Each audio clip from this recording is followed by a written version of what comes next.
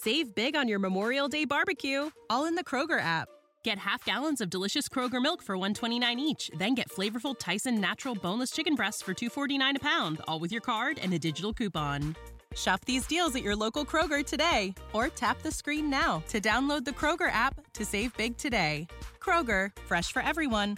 Prices and product availability subject to change. Restrictions apply. See site for details.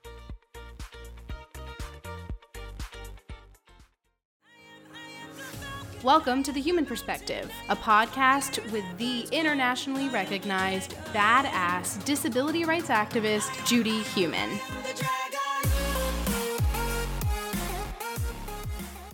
This episode, Judy interviews Ryan Haddad. Ryan is an actor, playwright, and autobiographical performer. Currently, he is preparing for his off-Broadway playwriting debut with his autobiographical play, Dark Disabled Stories. It will be playing at the Public Theater in New York City from February 28th to March 26th. You can find more information and where to buy tickets in the description of this episode. Enjoy learning more about this upcoming show and Ryan's other work in this conversation with him and Judy. The Human Perspective is produced by me, Kylie Miller, and Judy Heumann. So let's roll up, lay down, dance around, whatever makes you feel best, and let's meet this episode's guest. Hello, everybody, and welcome back to The Human Perspective. Today, we're going to be speaking with Ryan Haddad. I am so excited about this. Hi, Ryan. How are you? Hi, Judy. I'm fabulous and so thrilled to be here. Thank you for having me. Last year, Kylie and I had the privilege of going to the Woolly Mammoth Theater here in Washington, D.C. to see you in your performance, Hi, Are You Single? And we had such a fantastic time. The show was amazing. And what I really loved about it is the audience's response. It was such an engaging performance. So when we finished, and I had the opportunity to come over and meet you, you were so friendly and so warm. It was just a great opportunity. So I'm interested in knowing, when and why did you begin to become involved in theater? Oh, I've been involved in theater since I didn't even know what a theater was. I was crawling around the living room at 2 and 3 years old and acting out Disney princess movies by myself in the living room. And I had never seen a stage. I'd never been in a theater before. All I had seen was a TV special called Barney Live in New York City, in which like Barney and his friends were on Broadway. And I thought, oh my God, I want to do that. And it wasn't a musical, it wasn't a play, but I knew I wanted to tell stories and I wanted to perform.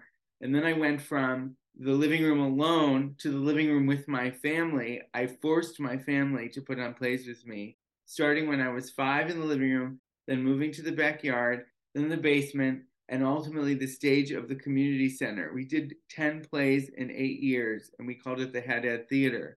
And they are not actors, not a single one of them, but they did it for me because they loved me and they knew I needed some outlet. And, you know, after the third, fourth, fifth time, they started to have a lot of fun and they started to wait and go, well, when's the next one? What's the next one going to be? And it was a really wonderful, giantly loving gesture.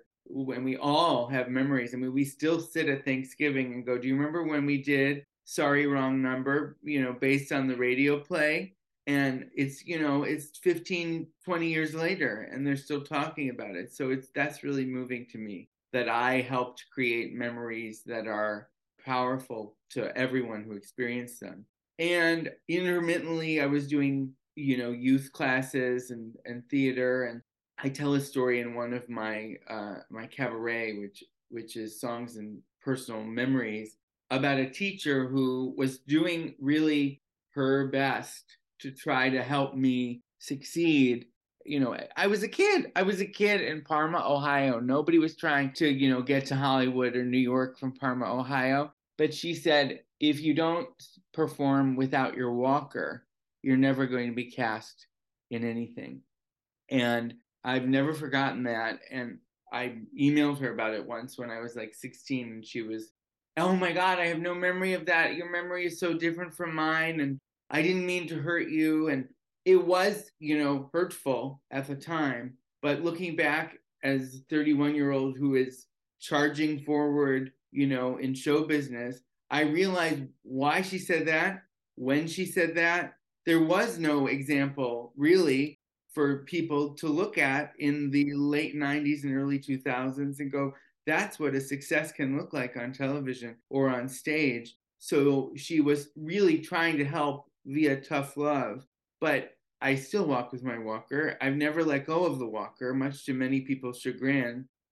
Physical therapists and teachers in elementary school, once they got me comfortable with it and proficient in walking with the walker, the next step is a crutch, and the next step is a cane, and then you're going to let go of doing nothing. And I can walk independently in my own apartment. I don't use the walker here, but I never really followed the benchmarks in the public school system that I was supposed to follow. And I just said, well, this is what I want to do. And the same is true for the on stage.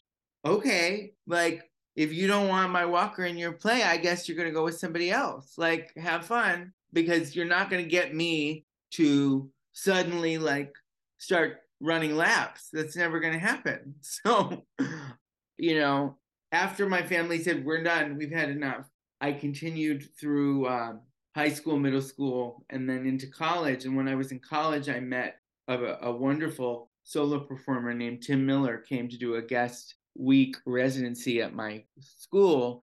Where did you go to school? Ohio Wesleyan University. Mm-hmm. And he came in my sophomore year to teach us about autobiographical performance. And I was sort of lamenting that even at this college where I was given a theater scholarship, and they said that they were so thrilled to have me and couldn't wait for all the things I was going to do on the stage, they were boxing me in, they were pigeonholing me, and they weren't seeing what I had to offer, because they weren't sure how to put the walker inside their period piece or whatever it was, and all of that. And I was saying that to Tim, and he was the one who said, you don't have to wait for them. I mean, I was staring at my professors and giving this performance and talking about them, being like, come on, wake up. And he was the one who said, you're just fabulous on your own, talking about yourself and your own life. You can play yourself on stage. You can write basically personal essay on stage and tell it to the audience as a solo piece or solo play. And you should be doing this. You should be doing what I've done for the last 30 years. And at the time I laughed at him and said, that's absurd. And then within a year or two, I realized that he was probably right and that I was really good at it. And that's how the play that you saw, Hi, Are You Single, and much of my subsequent work has come to be, thanks to Tim Miller telling me not to wait. Don't wait. I think, we've seen in theater over the years, Hamilton being a good example and many others, that people are cast in roles where they don't look like, and now I'm not discussing disability, they don't look like the people they're portraying. Right. So today, theoretically, a crutch or a wheelchair or a walker should not be seen as something that's not authentic, because things have so dramatically changed. And I've seen, that you've done some television appearances. And I watched the piece that you did with Bull, and I'm sorry it's off the air because I really loved that program. And I loved, for the audience, Bull was a television program, which was based on a company that helped do selection for people on juries. Yeah. And Ryan was a prospective juror, and he was sitting down. So in the piece that I saw, you didn't even know that you had a disability. That's right. Are you taking on other roles like in television where your disability is or isn't a part of it? That's a fascinating question. So I've done, 4 or 5, 6 things. I don't know. It's hard to remember. But the very first thing was Unbreakable Kimmy Schmidt. And it was specific to, they were looking for a disabled person, a disabled man. And I remember meeting a friend of mine now, Scott Barton, in the waiting room.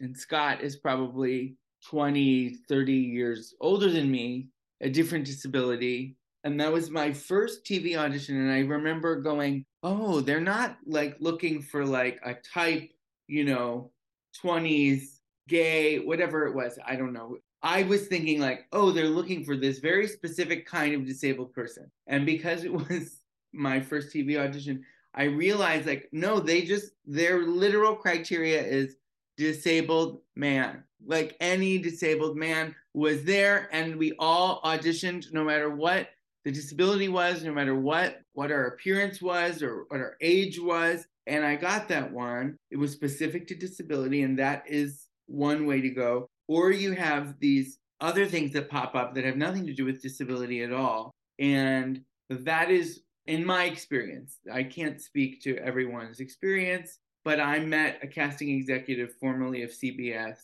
Lucy Cavallo, and she was the vice president of casting in Los Angeles. And she met me at the Williamstown Theater Festival and saw me do a monologue from my show, from Hire You Single, and was like, you wrote that? She was, first of all, probably fascinated that somebody went and did an audition for the CBS executive talking about blowjobs, but that is what I did. And it made an impression. And she immediately set me up with her counterpart in New York and said, you have to meet the casting people in New York. And they were just gung-ho about getting me work. And they got me Bull and Madam Secretary within 2 or 3 months of each other. And both of those parts had nothing to do with my being disabled. They were also fairly small. Like if you were just watching it, you wouldn't have gone, who's that guy? I mean, it's inconsequential to the story completely. But those network residual checks like still come to this day. Like people watch those shows all the time. So it was very helpful financially to get me on my feet when I decided to quit my day job and try to be freelance. Well, thank goodness for Lucy finding me these 2 roles and finding me my representative, my manager, who is based in LA and puts me forward for a lot of different kinds of things, many of which are not disability specific because, frankly, there's not enough material to be consistently auditioning for roles that are disability specific. There are not enough stories being written that, I can audition all the time for those kinds of parts. So he puts me forward for a lot of things that aren't disability related. But I will tell you that I've booked 2 major TV projects. One is what I'm probably best known for at this time is The Politician, a Ryan Murphy series on Netflix. And that was very specific. That was a young man with cerebral palsy who can play high school. That was very specific. And because they said cerebral palsy and because it was a specific age range, I was sort of in the pocket to be able to audition and book that part. And then the next thing is a miniseries for FX. The title right now is Retreat, and it is by Britt Marling and Zal Batmanglish, who wrote and directed the OA. And that was also disability specific. So what I found is I'm very fortunate to have a manager who really believes in me and what I'm able to do and doesn't want me to be limited to only disabled parts. But when I end up booking the role, it usually is a role that is specific to disability. And what that tells me is he's ready and he believes in me. The casting directors are ready and they're excited to see my tapes and auditions and sometimes send them on to the powers that be. But often the creatives or the executives will encounter a disabled actor and go, but that isn't what I wrote. Oh, but that changes the story. And some of these I'm probably not right for. And I'm not only saying that it's because of my disability, but I get a lot more traction when the role is asking for disability than when it's not.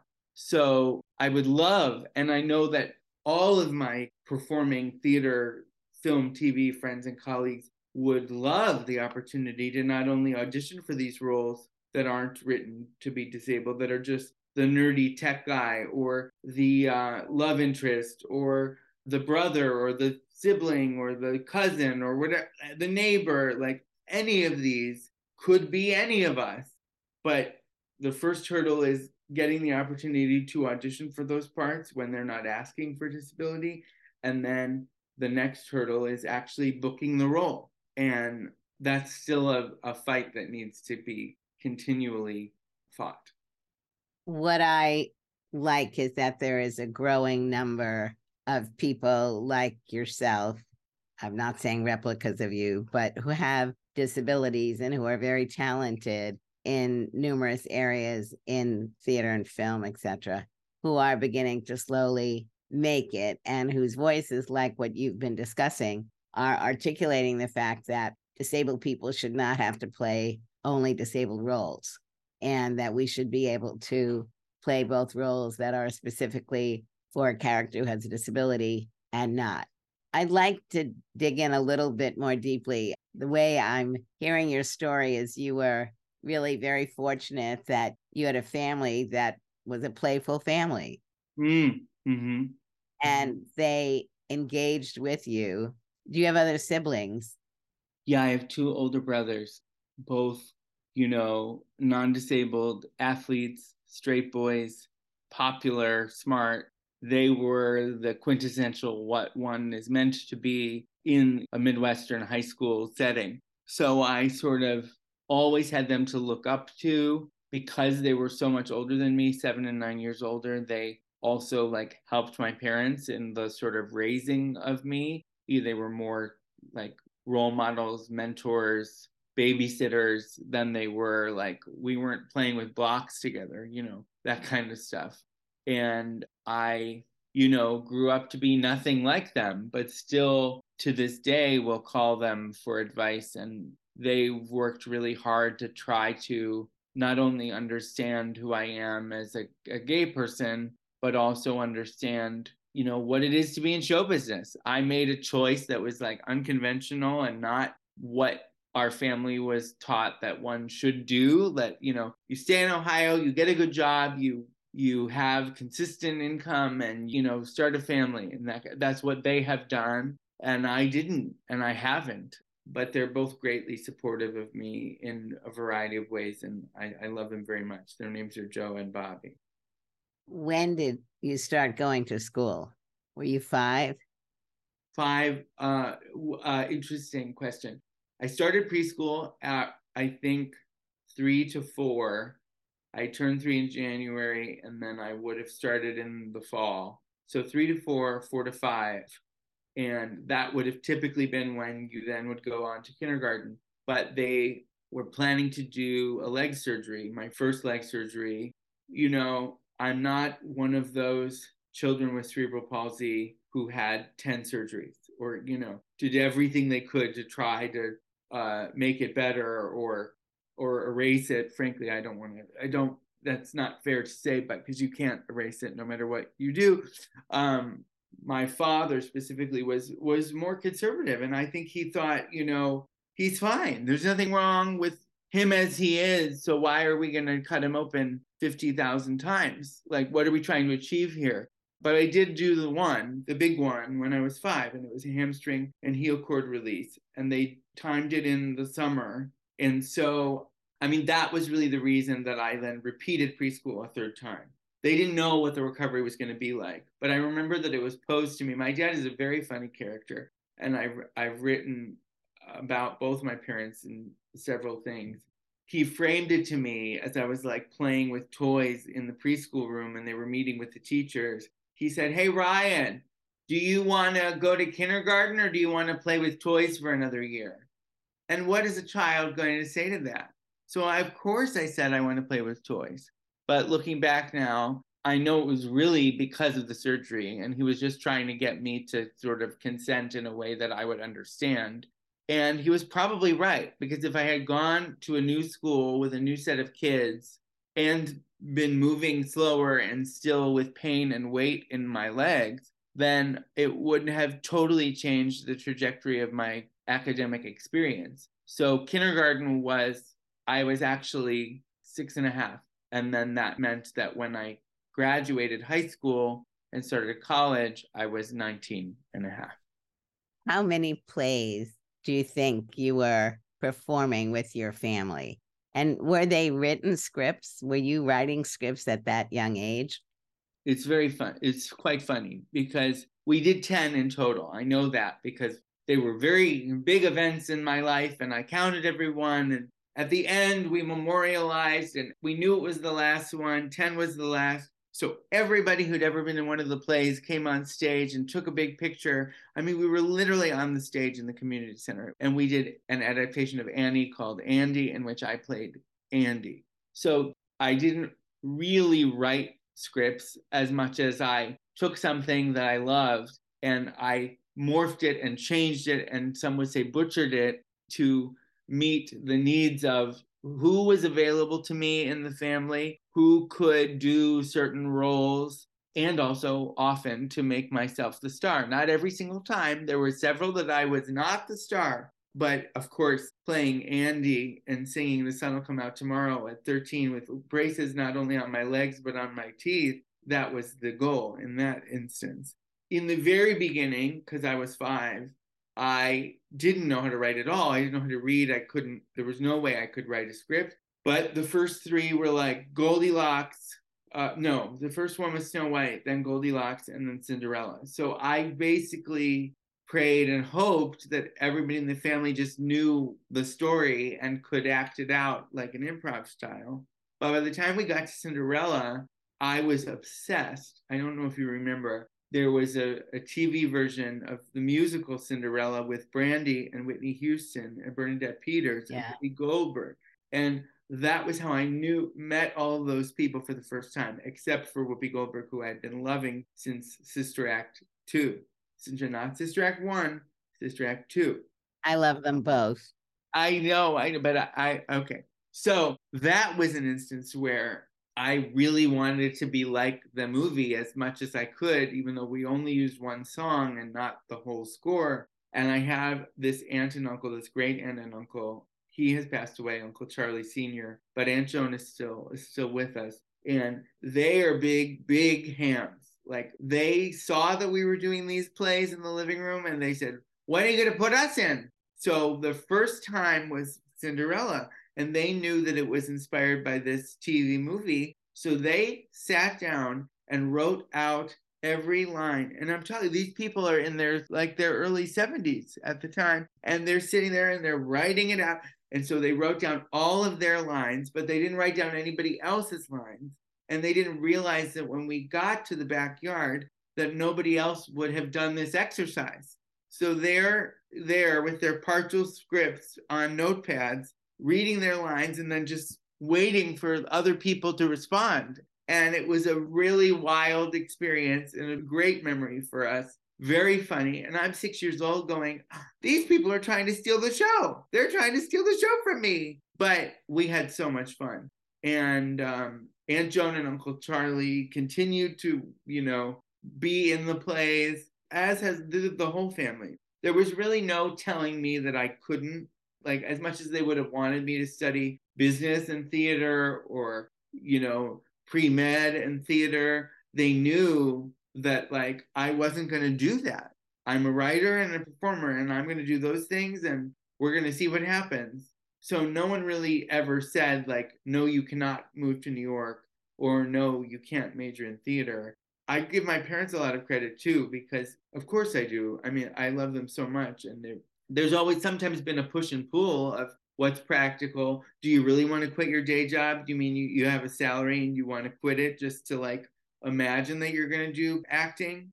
Like, what do you mean? You moved to New York and you have a job. You're going to quit the job? Like, those conversations are never easy. But ultimately, they have always supported me, even back then, to even say, we're going to have the whole family over and we're going to put on a play in the living room, or we're going to put on a play in the backyard. They had to consent to those things, and they had to then feed everybody. You didn't just come over to somebody's house and just sit there and play a game. They had to make the food and they had to do all the hosting. What's your family's background? We are Lebanese American. So you have great food. It's great food. It's great food. But, Cinderella was Memorial Day, 1998. So that was hot dogs and hamburgers in the backyard. When did you start writing plays? I mean, there were a couple instances where, of the 10 that I wrote, sequels to things. Like I wrote a sequel to Goldilocks and I wrote a sequel to Sorry, Wrong Number. The answer to your question, though, I would say is in college, there was a playwriting class where we had to write short 10-minute plays, 2 of them. And that was the first time that I really did it. They weren't very good because I was trying to either write about me or my family and fictionalize a scenario that was real. And I'm not very good at fiction. I know that I'm better at either stories that are mine, of course, but then also stories that are just about real people and real events. It's easier to draw from real life for me. And that's what I was doing in that first playwriting class, but I wasn't so good at, but I'm going to make it this person instead of that person. I wasn't so good at changing stuff around. So the veil of fiction was like, poorly, I wasn't good at hiding. I wasn't good at hiding the truth as much. And then the first real play is the play that you saw. The first legitimate professional play started as my senior capstone. Hi, Are You Single was done first in my studio black box in college. Senior year, I was 23 and I'm 31 and I still go around and do that play wherever they'll have me. And I was so thrilled to be able to do it at Woolly Mammoth for you. I mean, it was one of the great honors of my life to get to perform for you. You can't really tell from Crip Camp what your sense of humor is, whether you're a prude or whether you're have blue humor or like to talk about sex. So I was watching you the whole time and I was horrified. I said, oh no, am I scandalizing Judy Heumann with all my talk of sex? And then we met immediately after and you were very kind and very generous with your praise. And I said, okay. I was very truthful. I thank you. It was neither kind nor generous. I was truthful. I'm from Brooklyn. I'm truthful. Definitely. It was a brilliant performance. And I think Kylie and I together, we had this really joyful experience. It was really wonderful. You're about to launch your next performance. Yes. Dark Disabled Stories, which is being performed at the Public Theater. Can you give us a little bit of information on how that came about? And also, I'm wondering, did you do all the writing by yourself? Are you working with any other people?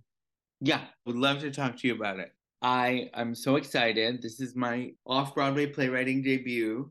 The performance that you saw is my first play, Hi, Are You Single? But it's never had a run in New York. It's been, pop-ups here and there, 1 performance, 2 performance in a festival, but it's never been fully produced in the way that it was in Washington, D.C. So this is a big moment for me. Like, I've performed off-Broadway before as an actor in other people's work, but to be able to do it at the Public Theater, and I have to give credit, the impetus for this show and the impetus for it and having life is a theater in Brooklyn called the Bushwick Star. And it's a small but very mighty and prolific in the hits that it turns out one after the other space that was renovated to become more accessible because they wanted to do my show. They said, what do we need to do? And then they made it accessible. And then the pandemic happened. And then the city said, you're going to have to go and find another building. So they have now bought another building, but they're in the process of, it's not a renovation. They have to turn an existing, whatever it is, a warehouse, I'm not sure, into a theater. And they're not quite there yet. So the way the Public came about is because the initial producing organization, the Bushwick Star, was going around to theaters and saying, we have this season of work, including Ryan's, where can we find a home for these individual pieces? And I have a long relationship with the Public, several of their developmental programs. I've done Joe's Pub, I've done Under the Radar. So they said, oh my God, we're a great fit, let's do it. So it's a co-production between the Public and the Bushwick Star. I'm so grateful to both. I've done almost all of the writing. I'm not writing with other people per se, but there are 2 performers in this piece that are not me. It is an autobiographical monologue told from my point of view, but there are 2 other performers, Dickie Hartz and Alejandra Ospina. and both of them will share a story from their point of view at some point over the course of the 70 minutes. So those two stories are written in collaboration with the two of them. So I'm still sitting there typing words, but the words are based on basically interviews that we do together and conversations that we have. And then I take something and I write what I think is a monologue in their voice. And then they say, no, not this, or yes, let's change this to that. And so it really is a back and forth between the two of us. But my stories that are specifically me, which is the bulk of the play, are written, of course. It is me. And my process for autobiographical monologue has been, since I graduated, that I would sit with a group of people, whether it's some kind of open mic or just a very informal, like devising presentation of my own work. And in front of an audience, I would get up there with a Post-it note or something. And these are the 6 stories that I want to tell. And I would just tell them from beginning to end. And I would sit there with my iPhone and hit record.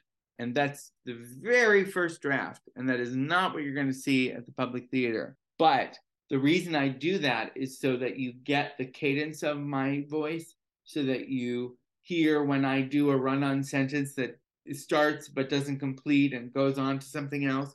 I want it to sound like I'm really talking to you. And I know that if I just sit there and write a monologue, different than writing dialogue, which I also do. But if I'm sitting there and writing a monologue, typing, it's going to sound like I've written a book. And that's not what I want it to be like when I perform. So what I just described, that improvisational sharing, happened twice in the fall of 2017, September and December. The first time I didn't record it, which I will regret as long as I live.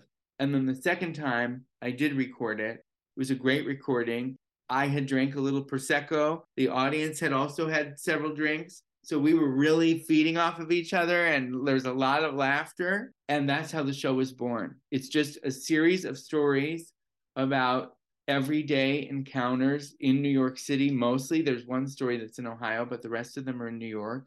And you have seen Hire You Single. And I would say that the difference between the stories in those shows are that in Hire You Single, I'm very hungry for companionship and a boyfriend. So I enter spaces trying to interact with other humans, trying to get a guy's attention and maybe spark something, whether it's a date or a hookup or a romance, what have you.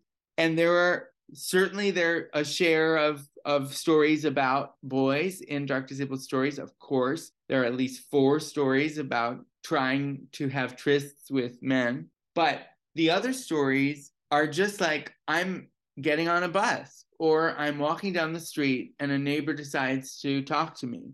And what's so interesting is that at least in scenarios like when I'm walking into a gay bar and I'm hoping to meet someone, I know that I have to be like on, like I know that I'm trying to make an impression. And so I want human interaction. But as you know, I'm sure more than anyone, sometimes you're just like trying to go about your day and you don't actually want to talk to people. I live in New York City. We don't want to talk to strangers. Like we don't want to talk on the bus or the subway or on the sidewalk. And it's one thing to engage in a conversation, but another thing when a person sees your walker and decides, let's talk about it, you know? And I'm so sorry, but I was just going to the grocery store. Like, I don't really need to talk about my cerebral palsy right now. This has nothing to do with the grocery store. So I would say half the stories are about men, and that's a through line in much of my work. But then half the stories are just about total strangers who turn a very everyday, average encounter into a stage-worthy event because of their absurdity or my absurdity toward them or whatever it is. And I think that the disabled audience will find things very, very relatable. And I think that the non-disabled audience will find things shocking and surprising. But I hope that those people who are shocked and surprised will scan through their own memories in their head and go, have I ever done that to a disabled person before? Have I ever spoken, and vomited crap out of my mouth just because I thought I was saying the right thing or doing the right thing. That's dark disabled stories. So I'm laughing because I think I'm an anomaly. And by that, I mean, for some reason, I have always been willing to answer people's questions. And definitely, I've been in an elevator with a dear friend where someone got on and started asking questions about disability. And I know that she almost ate them alive. And I've always been, and I'm truthfully not being critical at all of the way you're handling it. And I think what's going to happen is your audience is both going to laugh. The disabled people are going to laugh for one reason, and the non-disabled people will probably be a second or a millisecond behind in their laughter, thinking, as you were just saying, have I ever done that? I mean, while I'll answer people's questions, I do nonetheless think it's completely weird. But the way I've always felt is, given how weird so many non-disabled people are around disability, that if I don't answer their question, then they're not going to start engaging on a level that we want them to engage in. Yeah. But what I like about what you're doing is we're representing the diversity of our community.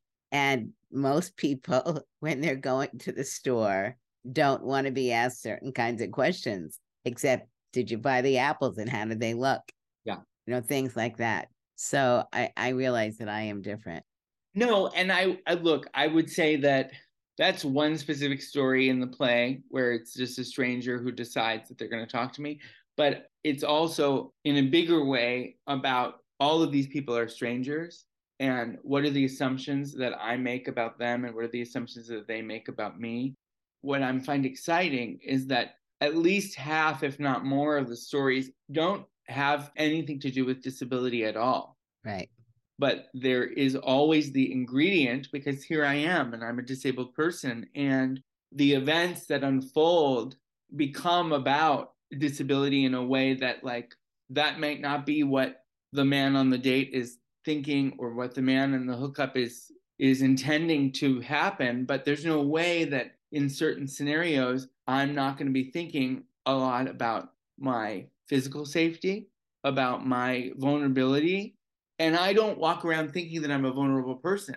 And that's one of the major conflicts of the play, is I just think I'm invincible all the time. And then because I interact with these strangers who see me in a way that's completely different from the way I see myself, I realize, oh my God, well, I have to be a little more guarded.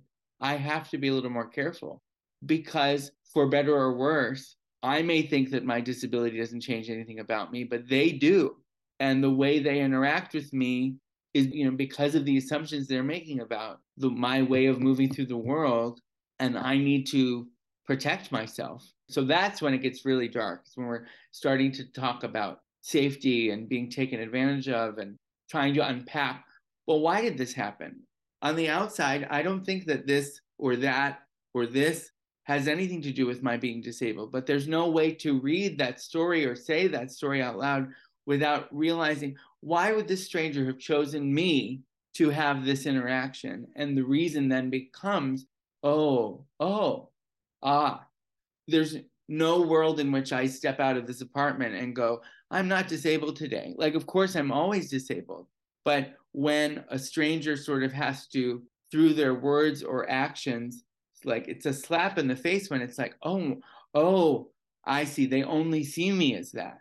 They only see me as disabled. Well, that's not how I was entering the exchange. That's what's really complicated and really messy. And it's a play in which there's an emotional build. There's not a plot. They're all disparate stories in which they each have a beginning, middle, and an end. And then we move on, and then we move on, and then we move on. But by the end, I can promise you the laughter is going to fade away. It's not an easy play. It's darker and edgier than much of my other work. And I'm excited about the thought-provoking engagement that the audience, both disabled and not, is going to experience. I'm really looking forward to seeing it in New York. One of the things that I really like about your work is the authenticity of it.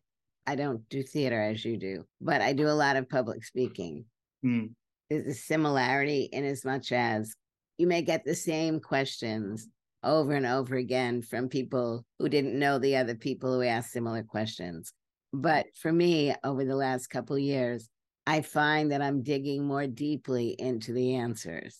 And really, when you're doing that, which I think is what you're discussing now, you really look at yourself both as how you see yourself and then realize how other people see you.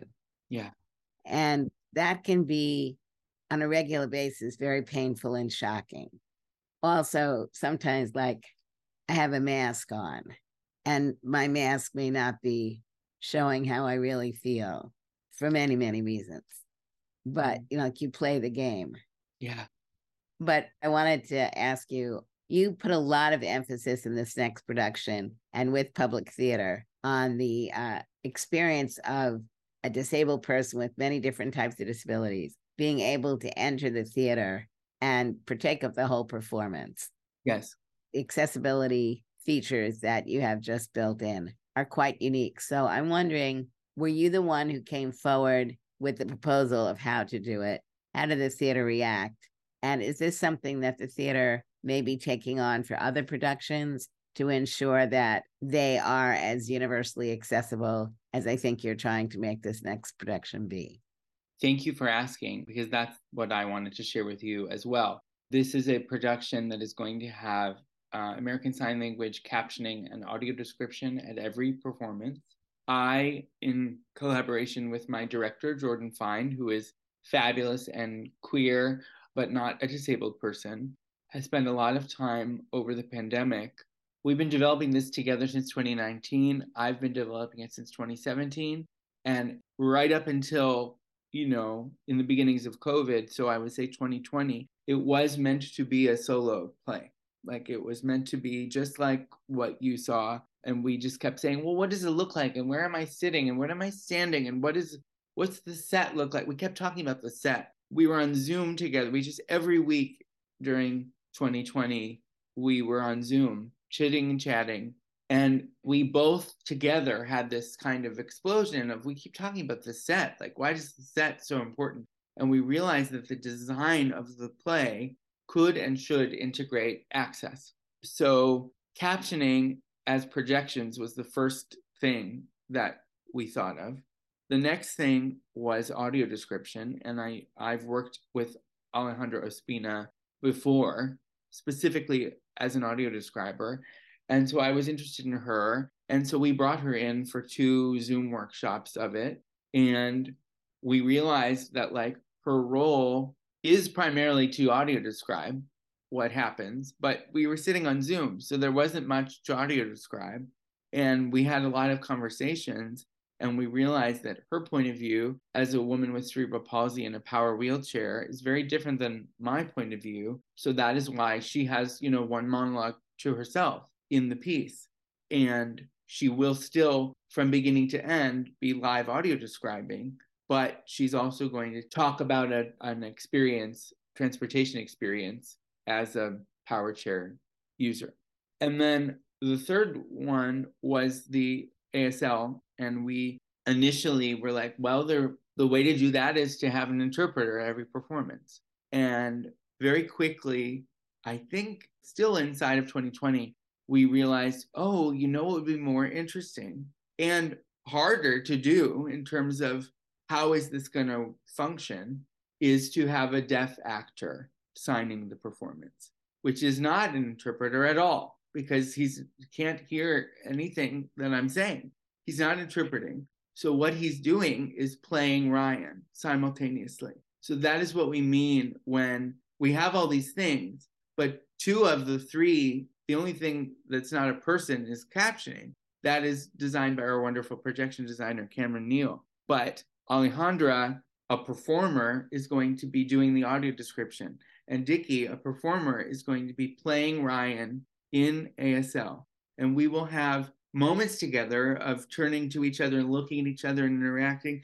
he's probably going to move around the stage more than I do because he doesn't have cerebral palsy, but he's going to tell these stories in first person as though he is me. And then later in the show, we'll then step out and remind us, remember, I'm not an interpreter, I'm an actor, I'm Dickie, and I've been playing Ryan. And I want to talk to you a little bit about what it is to be a deaf gay man. And so I'm very excited because I have 2 scene partners, even though the DNA is still me doing first-person confessional autobiography. There are 2 others with me on stage, and it's going to be really special. So we brought that concept to, I would say, ostensibly the Public Theater. The Bushwick Star has always been on board with access measures, but when the Bushwick Star said we want to do this play, they were talking about another Ryan Haddad solo piece. And what you're not getting is a Ryan Haddad solo piece. In terms of personnel and access supports and interpreters, there are still interpreters all the time because we have a deaf performer, of course. All of that takes the budget of a solo show that would have been this big and makes it big. The budget has like doubled in size. And I would say the following: it's a major experiment, and the public is certainly watching the experience that we're about to embark on together.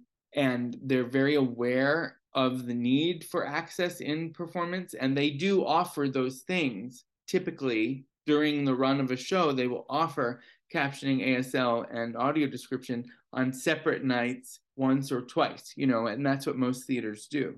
And some don't do it at all. So I'm hoping that like this not only impacts the public and their access measures, but also other theaters will take notice and say, this is interesting. And maybe if we're never doing this at all, if we're at 0 accessible performances, we can increase to, more than 1 or 2, maybe 3 or 4, or 4 and 5 kind of thing.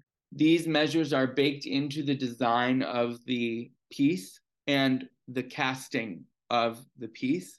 The people who are providing access are performers themselves. So what I would say is, could another play do everything that we're doing after the fact? Could they decide that they want to do all 3 of these things, but they have their cast and they have their design already done? That's going to be a little harder, and it's going to be a lot more expensive. And I'm going to be honest with you, Judy, because I love you and I love the audience that you have. I don't even know that I can go backwards with all of my other plays and do this every single time. I think that's a very intense expectation for me to embark as an artist, that I can do this all the time. But this is also a learning experience for me. And I don't think that I can go from this to nothing. I can't go backwards to nothing. But I'm learning, even in this process, that some people would prefer a method where they could turn off the captions, or they wouldn't have to hear the audio description. What we're doing is open captioning, open audio description. And for some people, their preference would be not to have that. And so maybe the next time I do a production of a different piece, we have an offering, but that offering isn't quite the same as this. So it's an experiment. And I think there's no way that we're going to get everything right. And I'm saying that now because we're going to run for a month and we don't know who's going to walk through the door or roll through the door. And we need to be open to everyone and their needs and all of that. But we're making a damn exciting attempt to be as inclusive and accessible as possible. And I'm excited to talk with you about how it goes when it's over. Yes. And I also want to say that I'm glad I asked you the question so you could really get quite explicit about what you're doing and why you're doing it and how you're doing it. And I completely understand that this is working for the production that you're doing for a variety of reasons, and may well not be, and likely not be, something that can be replicated over and over again. However, for me, the broadest component of what you are doing is, and there are other ways of doing it, is moving away from, there are certain nights that you can come for see a performance. And I think what you're doing is really showing different options for different types of productions. We're going to have to end. I'm sorry. We need to end, but I can't wait to see you. What's your final words for an aspiring disabled person wanting to go into theater? Just keep going. There are going to be a lot of people who tell you no, and there's going to be a lot of rejection, and there's going to be a lot of twists and turns and growth inside you and in yourself. What I set out to do when I was a child was be a musical theater star on Broadway. Guess what? That's not happening. Not happening yet. Doesn't mean it could never happen. But you could never have told me when I was 11 years old that the way I have carved my path in this business would be how I did it. So you have to be open to every avenue that could move you forward. And what you want when you're 22 might be different than what you want when you're 32 or 40. And that is fine. But keep going while it is serving you, and find the people, the places, and the kinds of work that allow you to thrive and to be your very best and challenge you and make you better, because we have to keep evolving as artists. And, there are people who are in show business for 40, 50, 60 years. Look at somebody like Betty White. You can be in this business for a long time, but you're not going to be in this business a long time if all you do is the same thing over and over and over and over. So you have to be open to growth and change and evolution. Thank you, Ryan Haddad. Thank you, Judy Heumann. And we'll put information up so that people will know where the Public Theater is and the dates that the performance is going to go on, and to continue to follow your great work. Okay. I will see you soon. Much love. Much love to you. Now it's time for Ask Judy, a segment where Judy answers questions sent in by listeners. For 2023, Judy and I would love to hear from more of our listeners. So we're asking you all to participate in Ask Judy in a new way. We're now accepting voice memos with comments and questions to Judy that will be played right here on The Human Perspective. If you're interested in sending us yours, please email it to media@judithhuman.com. That history won't forget us or try to minimize our pain. Thanks for tuning in to The Human Perspective. Be sure to subscribe, rate, and review our show on Apple Podcasts or Spotify. You can also follow Judy on Twitter @JudithHuman and on Instagram and Facebook @The Human Perspective. If you want to find out more information about this episode's guest or resources relating to the discussion, check out the description of this episode or visit judithhuman.com. You can also find a shortened video version of this interview on Judy's YouTube channel, dropping a week after this podcast is published. Otherwise, be sure to check back every other Wednesday for a new podcast episode. The intro music for The Human Perspective is Dragon, which is produced and performed by Lachi, Yontero, and Warren. The outro music is I Wait by Galen Lee.